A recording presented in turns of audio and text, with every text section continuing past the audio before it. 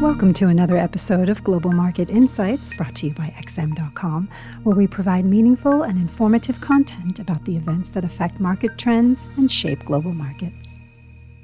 Welcome to XM.com. It's Tuesday, July 21st. I'm Christina Marujos, and you're listening to the Daily Market Comment podcast by Rafi Boyajian. European Union leaders ended a marathon summit on Tuesday with a classic fudge as a compromise deal that significantly waters down the original plan of a €750 billion rescue package finally got the backing of the frugal nations. Under the agreement, €360 billion will be dispersed as loans, but only €390 billion will be allocated as grants, down from the initial proposal of €500 billion.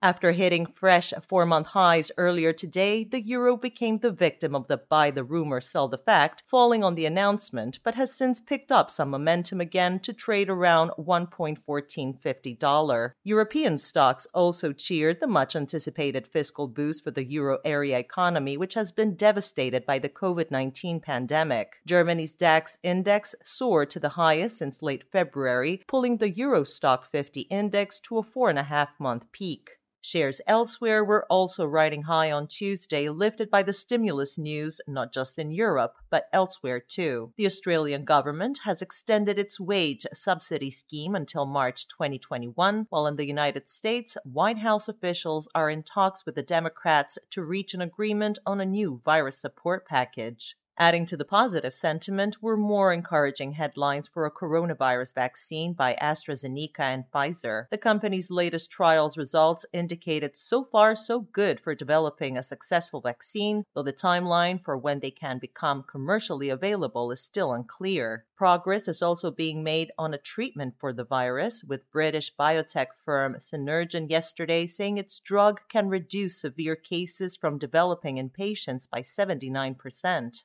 All this buoyed Wall Street to fresh highs, sending the Nasdaq Composite and Nasdaq 100 to a record close as tech stocks regained their mojo, having underperformed in recent days. The S&P 500 hit a 5-month high, but the Dow Jones lagged amid some caution for traditional stocks as the earnings releases pick up pace this week. Coca-Cola and United Airlines are due to report their results later today, and E-mini futures were pointing to a higher open today. With the recent bouts of risk-off proving short-lived, it seems there's little that can get in the way of underlying optimism in the markets, which is being fed by expectations that governments and central banks will keep the cheap liquidity flowing for as long as needed. However, the next round of fiscal stimulus in the United States could prove trickier than previous relief bills, as both the Republicans and Democrats will have the November presidential election in mind when making their demands. But time is short, and with the negotiations coinciding with the earnings season, the next couple of weeks could be quite bumpy for Wall Street.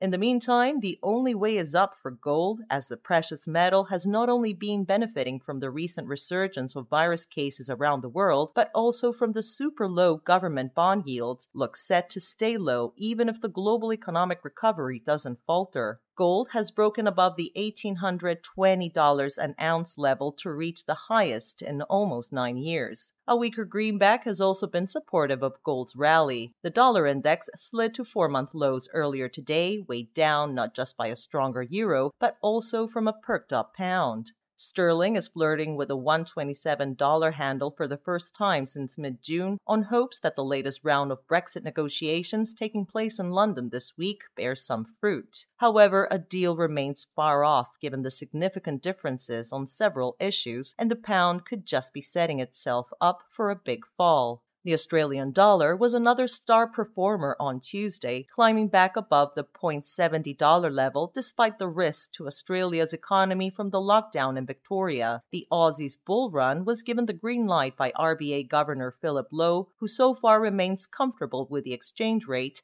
saying it's hard to argue that the currency is overvalued when speaking earlier today. This was today's Daily Market Comment podcast. Thanks for listening at XM.com.